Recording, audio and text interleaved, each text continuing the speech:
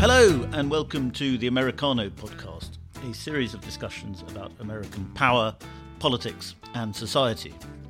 On each episode, I will talk to an American expert or an expert on America about something that's going on in America in 2023. I'm delighted to be joined today by Heather McDonald, who is a fellow at the Manhattan Institute and the author of a new book, When Race Trumps Merit, which is available for pre-order on Amazon now. Heather, congratulations on this book. It's an extremely interesting read, and I'm very glad to have you with us to discuss it. Thank you. This book really takes what's happened to what used to be and still is sometimes called affirmative action, and what's happened to it since the death of George Floyd, because it's quite obvious that America was moving, since the 60s, has been moving towards affirmative action and this ideology of disparate impact, which perhaps you could explain for our listeners. But since the death of Floyd and the Black Lives Matter protests, that has become a sort of mania that has taken over large parts of American life, society, the arts, science, everything. So let's start with disparate impact and what that is. Well, first of all, I want to backtrack further where you talk about affirmative action, which still is the phrase used by the establishment elites. And it's a useful phrase because it has some ambiguity in it. As initially presented in the civil rights legislation that was desperately needed to try to finally put an end to what really was white supremacy at that point in the South, but had been ubiquitous before, affirmative action was presented as, well, we're just going to ask employers to do some extra outreach and make sure that they're drawing on a large pool of applicants and not overlooking candidates that may not have come through traditional, channels of elite boarding schools or colleges or whatnot. But we're just going to open up our sites a little more. And I think a lot of Americans are very well-meaning, but frankly clueless. And when they hear affirmative action, that Yale University or Cambridge University is practicing affirmative action, they think, oh, they're just going to inner city schools and making sure that kids know to apply. That is not what affirmative action immediately devolved into, and what it does not mean it today. I always use racial preferences. That is what's going on in every American institution, which is to prefer one racial group at the expense of another. So that was going on for decades. You had a case in the 1970s that famously challenged racial preferences in medical school admissions in the University of California, the Bakke case, that infamously gave us the fantastical diversity rationale for racial preferences in college admissions, that racial preferences are to benefit whites because whites need to learn from having blacks in the classroom next to them. And maybe we're going to get rid of that diversity rationale this spring. I certainly hope so, when the Supreme Court issues its ruling in a challenge to Harvard's racial preferences and those at the University of North Carolina. So the preferences have been going on for a long time. Disparate impact is a different concept, and it is one that is now the most powerful and toxic in tearing down every institution of Western civilization.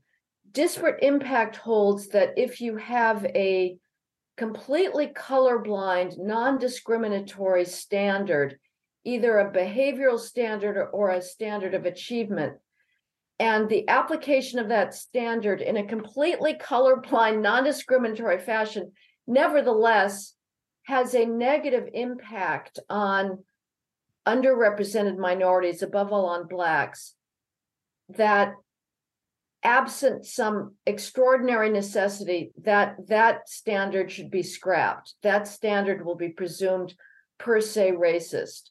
So if you have an expectation in a job that, say, for firefighters, We've gone through endless challenges and jettisoning of entrance exams for police and firefighting in this country on disparate impact grounds. In New York City, there were decades of litigation brought against the firefighters exam, which expected firefighters to be able to read instructions on their gear, to be able to understand the chemical components of various firefighting foams and whatnot. And Blacks failed that test of reading and cognitive skill at much, much higher rates than whites. So the test had a disparate impact on Blacks. Even though the test was not discriminatory, it was based on solid knowledge and expectations, and it was never implemented with the intent of excluding Blacks from the firefighting force. But it was thrown out because it had a disparate impact. We're throwing out the use of SAT scores. These are our standardized admission tests for college admissions. We're throwing out law school standardized admissions test. There's a massive push afoot to throw out medical school admissions tests because those have a disparate impact. We've already gotten rid of grades in an important medical licensing exam because Blacks do more poorly at those tests. Again, not because the tests are racist. And the other aspect of disparate impact, as I say, there's the attack on meritocratic standards. Then there's also the behavioral standards.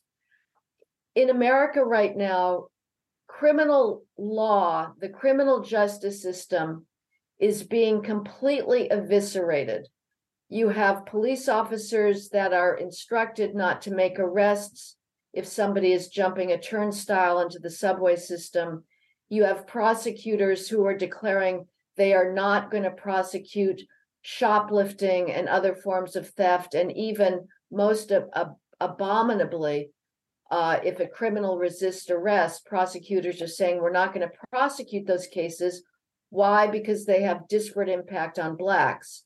It turns out you can either enforce the criminal law or you can avoid disparate impact. You cannot do both.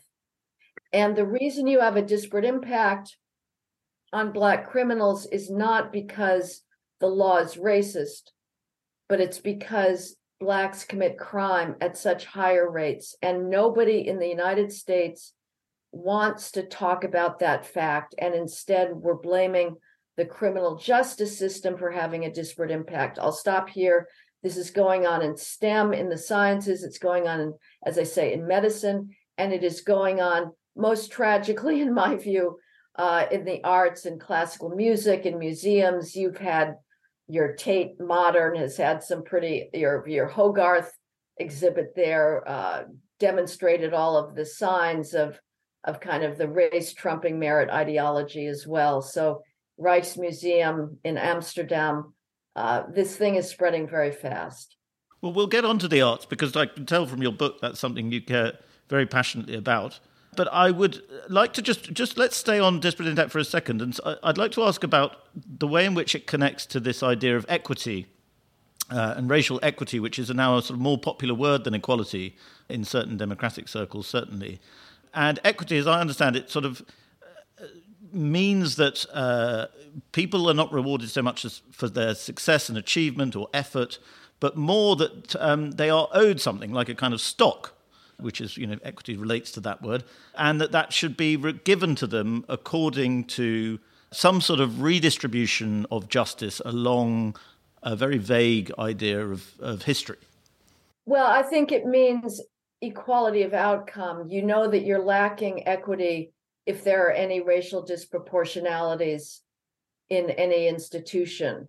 And so the goal of equity is to make sure that so-called underrepresented minorities, and in the United States, that refers to Blacks, Hispanics, and we throw in Native Americans in there, but there's such a small proportion that even though we have, our National Science Foundation now, one of our premier federal funders of basic research is funding indigenous math circles Navajo math in the hope that that's going to close the achievement gaps.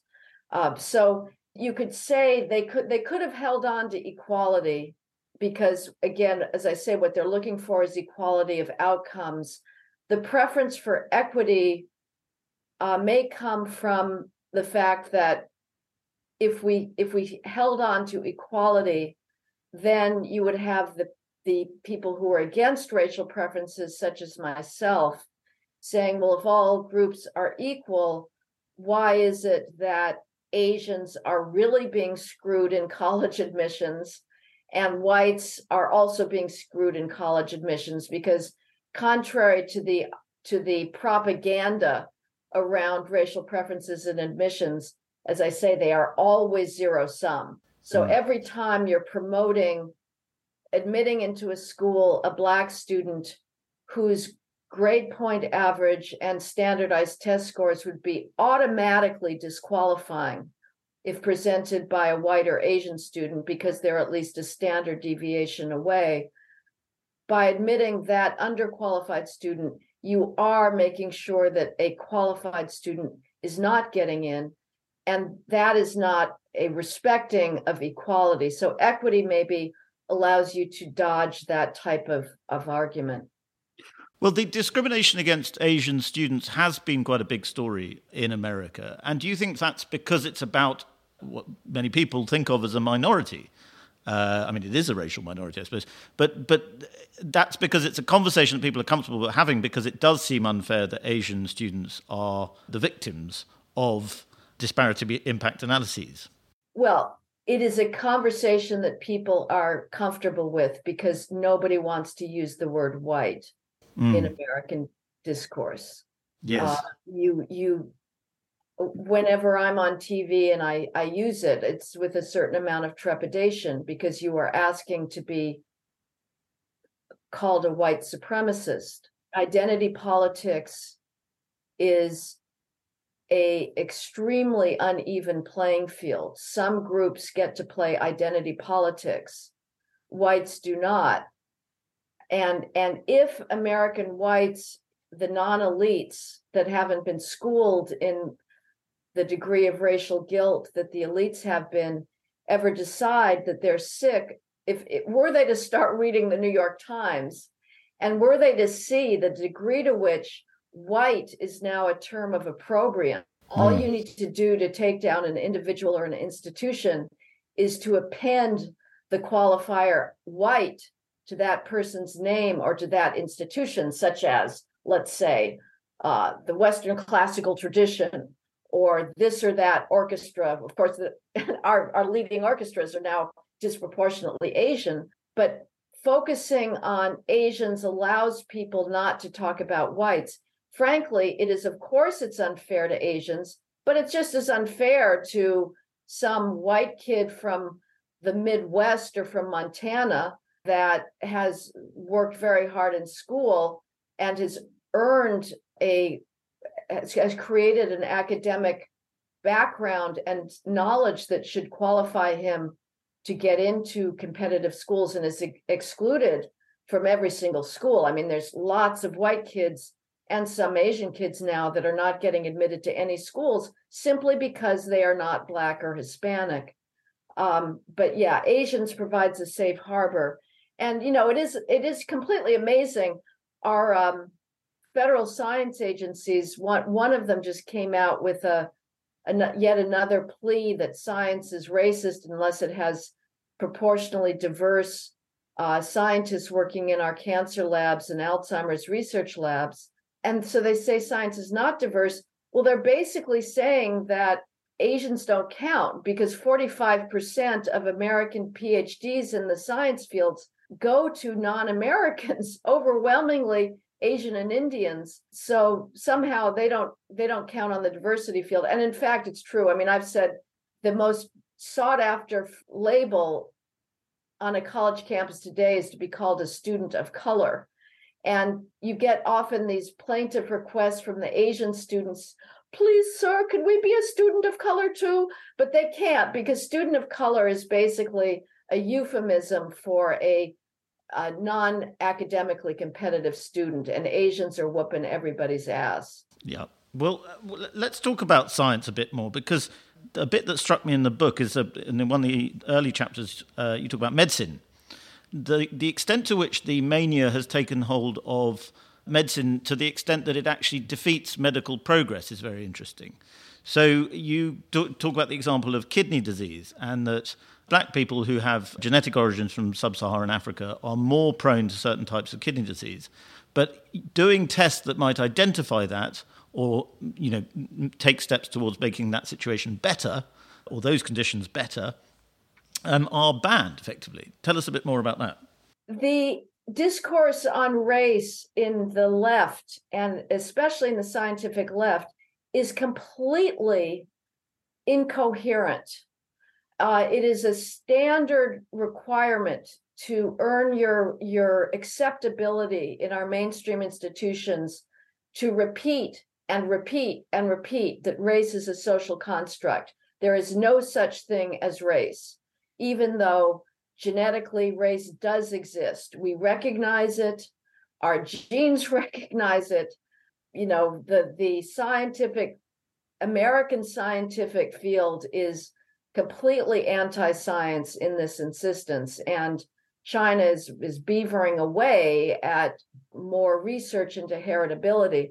But in any case, so we're supposed to repeat after me, race does not exist. So there was a test for kidney dysfunction that took race into account, and it modified the results of a particular test for kidney functioning for Blacks in order to correct for their own disparate body chemistry.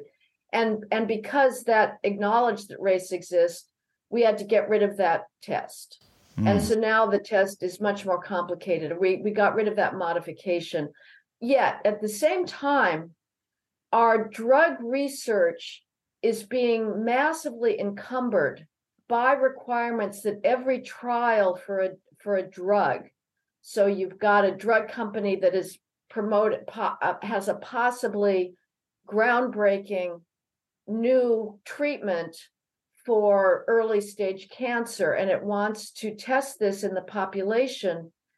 And it is now under a requirement that the people within the test group and the control group be racially diverse, proportionally to either the country or the local catchment area. And if you're in a white state like Nebraska, which has a very, very low Black population, the federal science agency, the National Institutes of Health, is nevertheless going to insist that your drug trial has a proportional number of Blacks in it.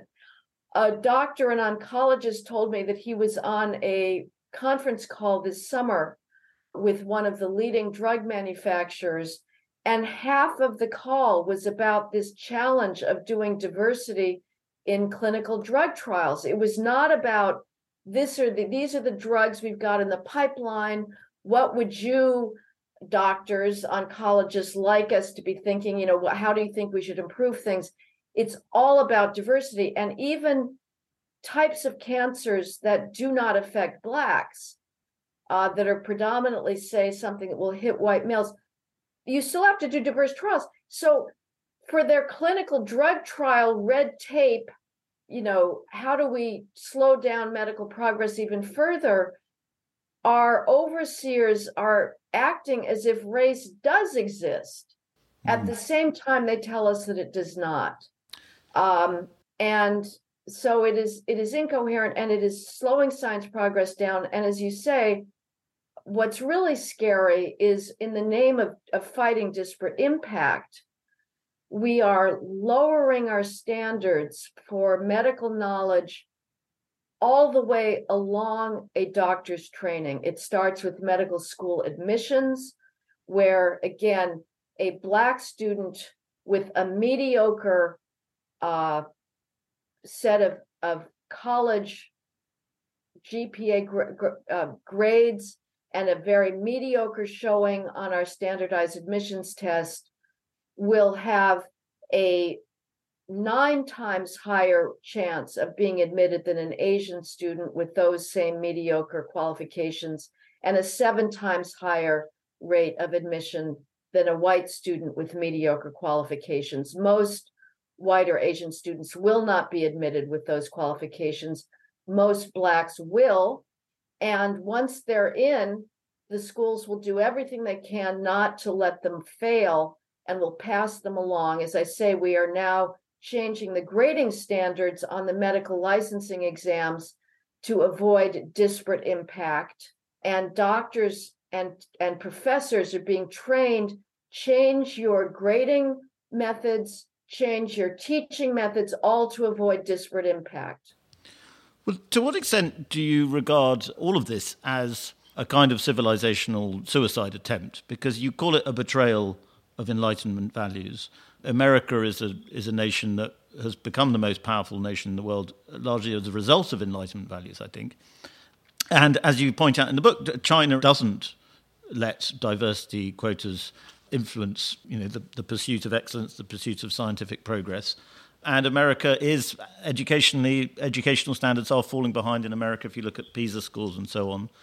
Is this a sort of unconscious or even conscious desire among some Americans to destroy America? Yes, it's a hatred for a civilization deemed too white and too male.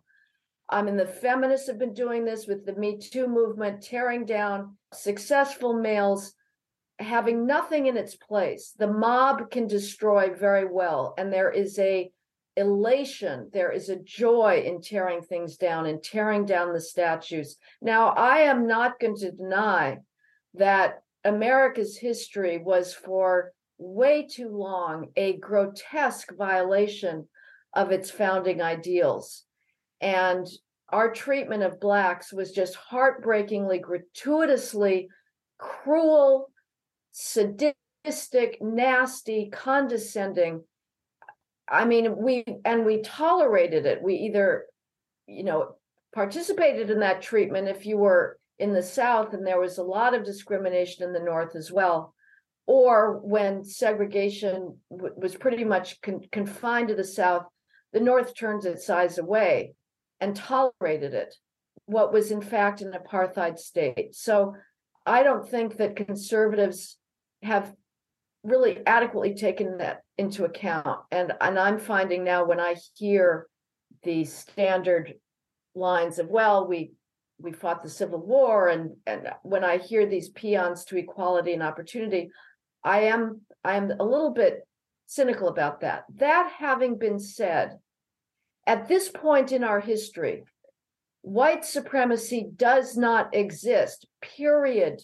White privilege does not exist. The only type of privilege that may be associated on a statistical level with whites is the fact that our marriage rate is still higher than minority groups.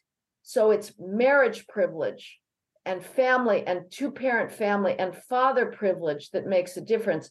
But for everything else, the reality in America today is Black privilege. I can guarantee you, Freddie, there is not a single corporation, bank, law firm, foundation, newspaper, television studio, philanthropy, college, high school that is not affirmatively discriminating in favor of Blacks. Every corporation is tying itself into knots to try and hire and promote as many Blacks as possible. Managers are graded on the basis of whether they have hired and promoted Blacks. What that means, given our academic skills gap, and we haven't talked about that, the reason for disparate impact when it comes to meritocratic standards is because the academic skills gap is so high. Any vaguely demanding test of academic knowledge or cognitive skills is going to have a disparate impact on Blacks because they are doing so poorly in school. 66% of Black 12th graders, 12th grade is our last year before college. So these are 16, 17, 18-year-olds, 66% of Black 12th graders do not possess even partial mastery of 12th grade basic math skills. That is, being able to do arithmetical calculations and being able to understand linear relationships on graphs. That's it. They don't even have partial mastery of that. And so that's what drives our disparate impact. We are tearing it all down in the name of phantom racism. And yes, we are tearing down excellence. We're tearing down the ability to compete. Science is about the scientific method. It is not about the identity of the scientist. It's not about whether that scientist is trans or gay or female or Latinx. And China, as you say, has a lot of problems. I mean, its COVID policy, I never would have thought there could have been a more insane COVID policy than some of our Western countries like Australia, like New Zealand, like New York State or Michigan, but China beat us. Nevertheless, when it comes to science, they are pulling out ahead. They are ruthlessly competitive. They find their best math talent early on. They throw everything they got at it to make sure that those students live up to their potential. In the United States, we are dismantling gifted and talented programs for highly gifted math students. Why?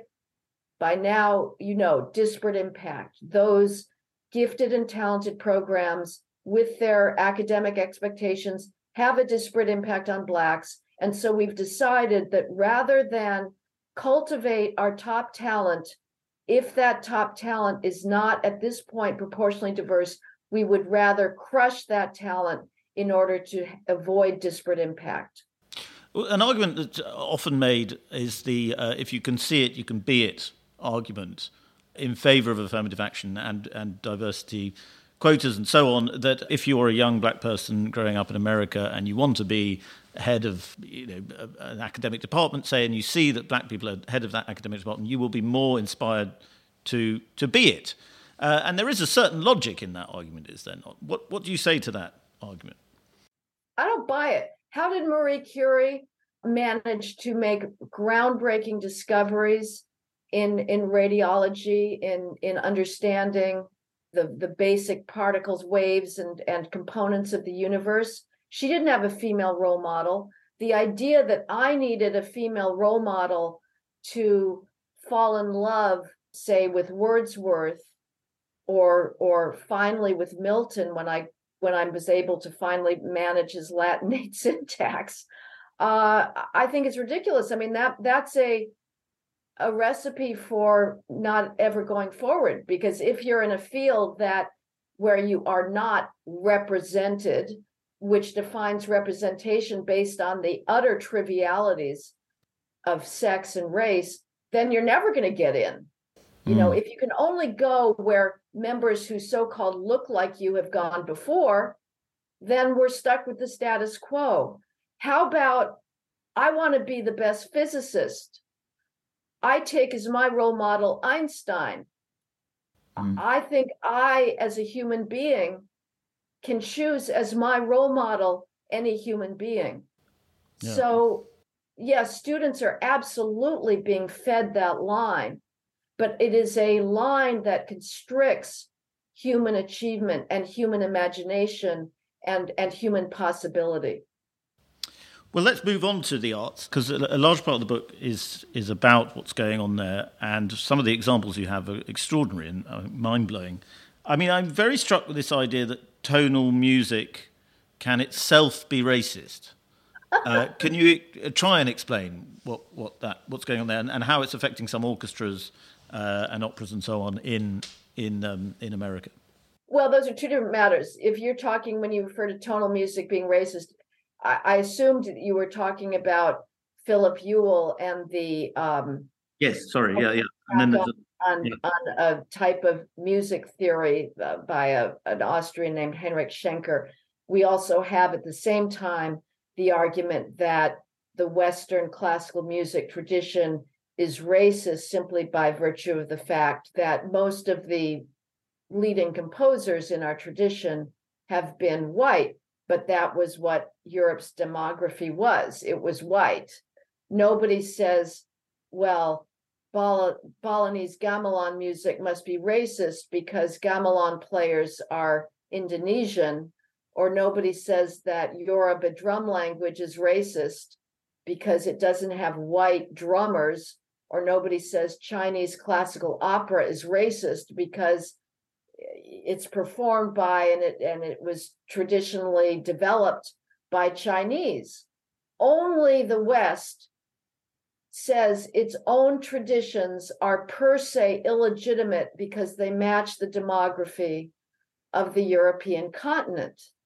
And we are teaching students to view our artistic legacy through the crippling, poisonous lens of race and sex. And we're giving them an excuse, as if they need another excuse, to turn their backs on what I would argue is one of the most sublime sources of beauty, whether it's the classical music tradition, which is the most close to my heart, or the European tradition of art or of literature, the great monumental, towering monuments of wit and irony and sublimity that is above all English literature.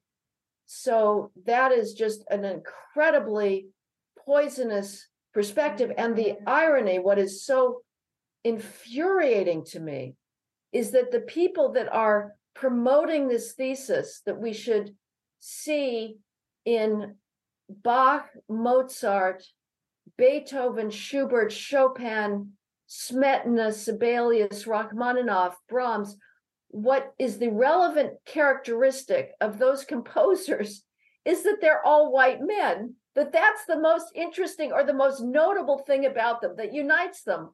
Are you kidding? The people that are saying that are the leaders of our classical music organizations, or they're simply silent in the face of these know-nothing accusations that are coming out of the classical music press, coming out of Alex Ross from the New Yorker magazine, coming out of the BBC. I'm shocked to say the BBC magazine, Gramophone, coming out of the New York Times lead music critic Anthony Tomasini, who has called for no longer holding blind orchestra auditions. That is, a blind orchestra audition is where the musician auditioning for, say, a seat in the second violin section plays his violin for the audition committee behind a screen so that nobody on the audition committee can know his identity, whether that's regards to his sex, his race, whether he's knows somebody in the audition committee. Well, Anthony Tomasini says that because orchestras are not proportionately Black, that audition screen must be racist. I mean, this is the sort of insane thinking you have now, again, disparate impact thinking in America, to say that a procedure that makes it impossible to tell the race of a subject must be racist if it doesn't produce the outcome we want. There is some pushback here that you dwell on a little bit. John McLaughlin Williams, I think you have a quote from him about, you may as well not have an audition at all if that's better, would it not be? Or just to send in a photograph, he says, right. would be how to do it. So, I mean, how optimistic are you, I suppose, that in all these spheres, the arts, literature, and so on, that the people who believe that greatness should be sought after, they might win? Well, I'm going to violate the convention here, which is that you should always give listeners hope, and better to be optimistic than pessimistic. And I'm sorry, from what I see, I am not optimistic. I'm going to be perfectly honest, and I look forward to the optimists who can persuade me that there is ground for hope. I will be hopeful when I see more courage. Right now, I see a bunch of cowards. I see people who have given their lives to a tradition, who are standing by and either actively participating in the destruction of that tradition. And I include in that the head of the Metropolitan Museum of Art.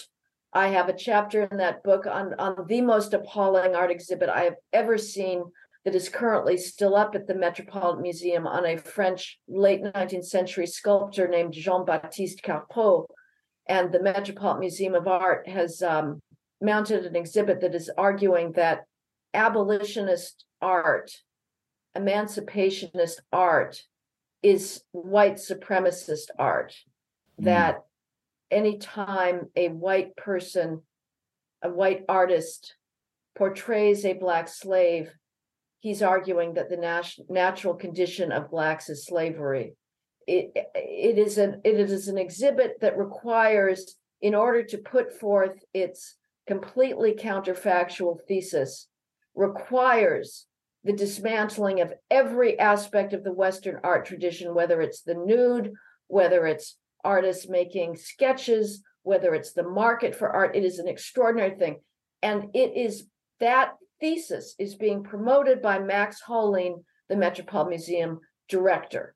So I had a former head of one of the most prominent arts schools in the country say to me, unless people are willing to stand up for what is great and beautiful, we are going to lose an entire civilization. Good. Thank you for that statement, Mr. Former Head of Arts Education Institution.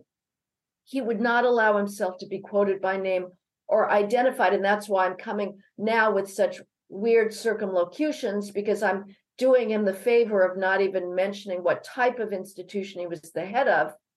But he would not allow himself to be named at the same time that he is saying that now is the urgent time for people to stand up and defend these traditions.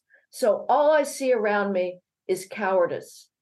I see it in medicine, as in the STEM fields as well. I see cowardice. It's very interesting use that word cowardice, because that's what I thought while reading your book about the grown-ups, I suppose you would call them, because it seems to be very obvious if you're a student and you can't really, or even at school, and you can't really be bothered to understand the complexity of a great novel or a great piece of music or piece of art or whatever. It's just quite an easy thing to say in an essay, well, it came from a racist era and so on, and you can probably get a decent mark by saying that. Yeah. But what's so odd is now you're talking about at the very highest levels of American arts and literature and academia, people are accepting that as the most interesting thing about the field in which they are experts and they've dedicated their lives to. And I think I suppose cowardice is the only answer, because how else would you accept something that you must know in your heart of hearts or brain of brains to be wrong? I know. I despair, Freddie. I really, really do. I aspired to be an academic. I could think of no greater privilege than studying literature and being able to sit in the library stacks and read these great works. And I eventually changed that because I realized first that what I'd been studying as an undergraduate in the 70s, deconstruction, was a completely absurd discourse about language. But things got even worse after the heyday of deconstruction with the rise of identity politics. That came after my time in college. I was privileged to be able to read books, albeit with a completely perverse theoretical lens, without any thought to complain that I was reading dead white males. In the 70s, believe it or not, that had yet to take over. But the 80s with multiculturalism, then things really got bad.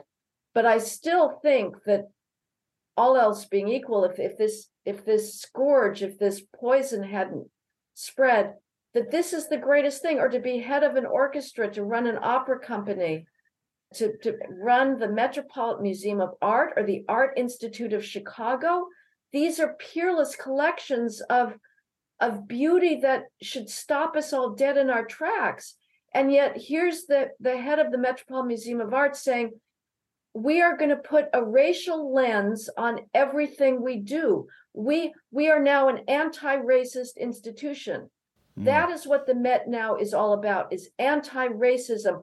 Well, again, excuse me, race has almost nothing to do with 99% of the holdings in the Metropolitan Museum of Art. But these lefty, cowardly groveling museum directors and curators are so determined to make everything about white racial oppression, and it's never going to be about Black racial oppression. They apply the deconstructive hermeneutics of suspicion only to the Western tradition. African art still gets shown as, oh, these beautiful works of art, these great, abstract constructions. Nobody's going to say, oh, please tell us, African power object or African celebration of the king, what you were doing to have child sacrifice or to maul your enemies or to engage as the critical connecting link in the transatlantic slave trade, and how you have thrown your enemies into solitary, deadly confinement. Nobody asks that about African art. But when we now stage exhibits of the great Dutch Baroque era and the great still lifes, the Rijksmuseum in Amsterdam, the Metropolitan Museum of Art, tells us that what we really should be seeing in these still lifes is colonialism and the slave trade, because there may be a gorgeous carved salt cellar, and maybe that salt was mined in the Caribbean. And so really what we're seeing now is just a paean to white supremacy. This is complete. It is so beyond malpractice or negligence. It's like in the realm of homicide, as far as I'm concerned. Well, and there's a determination to make things mediocre, as you say in the book. And you have the chapter on Beethoven, making Beethoven woke, and changing the lyrics. I think was it Beethoven? No, it was in Schiller. Was it where they introduced the rapper called Wordsmith? So they're changing the content and making it less good to be more diverse. Yeah, they've gone past what used to be a cordon sanitaire. For years we've had what is known as Regietheater. That's German for director's theater in opera, where these narcissist adolescent crybaby, spoiled kids have been directing operas and staging them in completely perverse ways of updating a Mozart opera to take place on the streets of Berlin with real streetwalkers and having grotesque anal sex and cutting off prostitutes' nipples on stage. I mean, it's the most heartbreaking, perverse thing. But with director's theater, with these awful opera productions, they would change the setting, but they would leave the music intact, and they would also leave the words, it's known as the libretto, the little book intact of operas.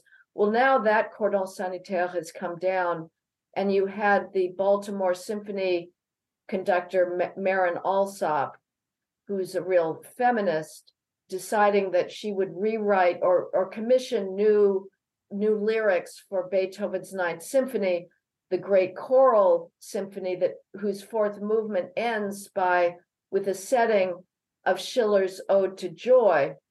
So she commissioned a Baltimore rap artist to write his own setting for the Beethoven music. And the Schiller it comes from a particular historical moment and should be valued as such. It's one of the supreme examples of this sort of overlap between an Enlightenment and a Romantic sensibility. It's elevated rhetoric. It expresses the aspirations of German idealism at that time, and it should be valued as a precious artifact from the past. And it should be valued because Beethoven chose to set it in his final symphony that has inspired billions across the globe. The setting of words to music is an extremely complicated art. Beethoven chose his notes to be the best setting for Schiller's prosody. The Baltimore rap lyrics that I performed make a Hallmark card look like, the most profound expression of poetic grandeur by comparison. They're laughable, and of course they contain the usual invocations to gender equality, and there's some climate stuff in there. So it's we're in the dumbing down phase, and she did the same. She got somebody for all of these concerts were put off because of COVID, but she was going to perform in London as well, and she got a London poet to do his own poem, and I quote some of his lyrics in my book. And at least with our Baltimore guy, you understood them. They were trite and banal, but you understood them. Your guy out in London there is like the most parody of modern poetry. It's completely incomprehensible. I don't know what the hell the guy's saying, but it's certainly not Schiller. Well, I mean, let me try and end on an optimistic note. I know you're not keen to do that, but I think let's give it a go. I mean, presumably once everything gets so crap, there's no joy to be had from it in the arts, and people just won't go, and therefore the business model of it will collapse entirely. And I suppose state subsidy can prop it up for a while, but presumably things that are good and do seek greatness regardless of race and so on will always appeal to people. Well, I guess I just think that these are fragile ties that bind one generation to another. The great British philosopher Michael Oakeshott said that the purpose of school is to pass on a legacy from one generation to another. It's to pass on an inheritance. And when we stop doing that, I mean, I just fear that I actually think Milton dies. When we stop reading these authors, they die. When we stop listening to these works, they die. They live through us. So maybe we'll go through some period like the Middle Ages, and you have our monks somewhere transcribing these works and keeping them alive. But at this point, it's really crazy for the classical music press to jump on this. Let's teach young people to see Beethoven as simply a dead white male and therefore per se evil. For Alex Ross to jump into this, because these critics are presiding over a tradition that was already dying. Classical music is a very alien idiom now that we have the complete dominance of pop music and rock music. It's not just incomprehensible to young people, it is probably in most cases actively offensive. And so, as you mentioned earlier, you're giving license for ignorance. You're giving young people a reason that they can feel proud about the fact that they have never read a novel or even tried to listen to Bach or Beethoven. And that's been going on for a long time, obviously. So I just fear that audiences are so dwindling that there will come a time when there is no hand across the water. And certainly when you have universities now that are basically saying to all conservative students in graduate school, don't even bother coming, saying to straight white males, don't even bother coming unless you are prepared to engage in the most humiliating self-abnegation, to pay penance for your straight white male status, and to take vengeance and back up your own self-hatred by turning on the tradition that has given us our prosperity and our freedom.